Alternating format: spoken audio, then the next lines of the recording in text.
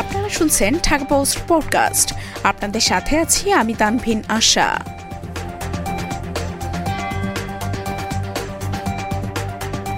Box অফিসের রাজা Avatar 2।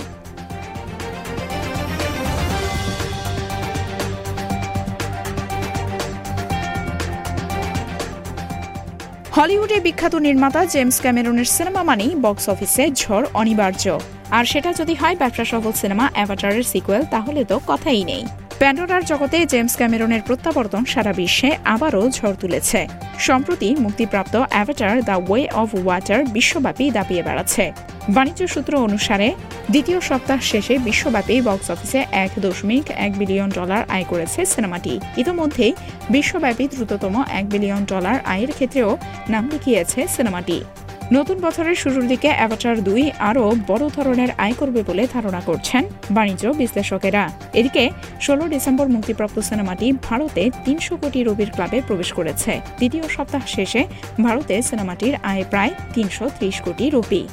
প্রথম অংশের 13 বছর পর মুক্তি পেতে যাওয়া Avatar the way of water সাম্প্রতিক সময়ের সবচেয়ে প্রত্যাশিত সিনেমাগুলোর অন্যতম।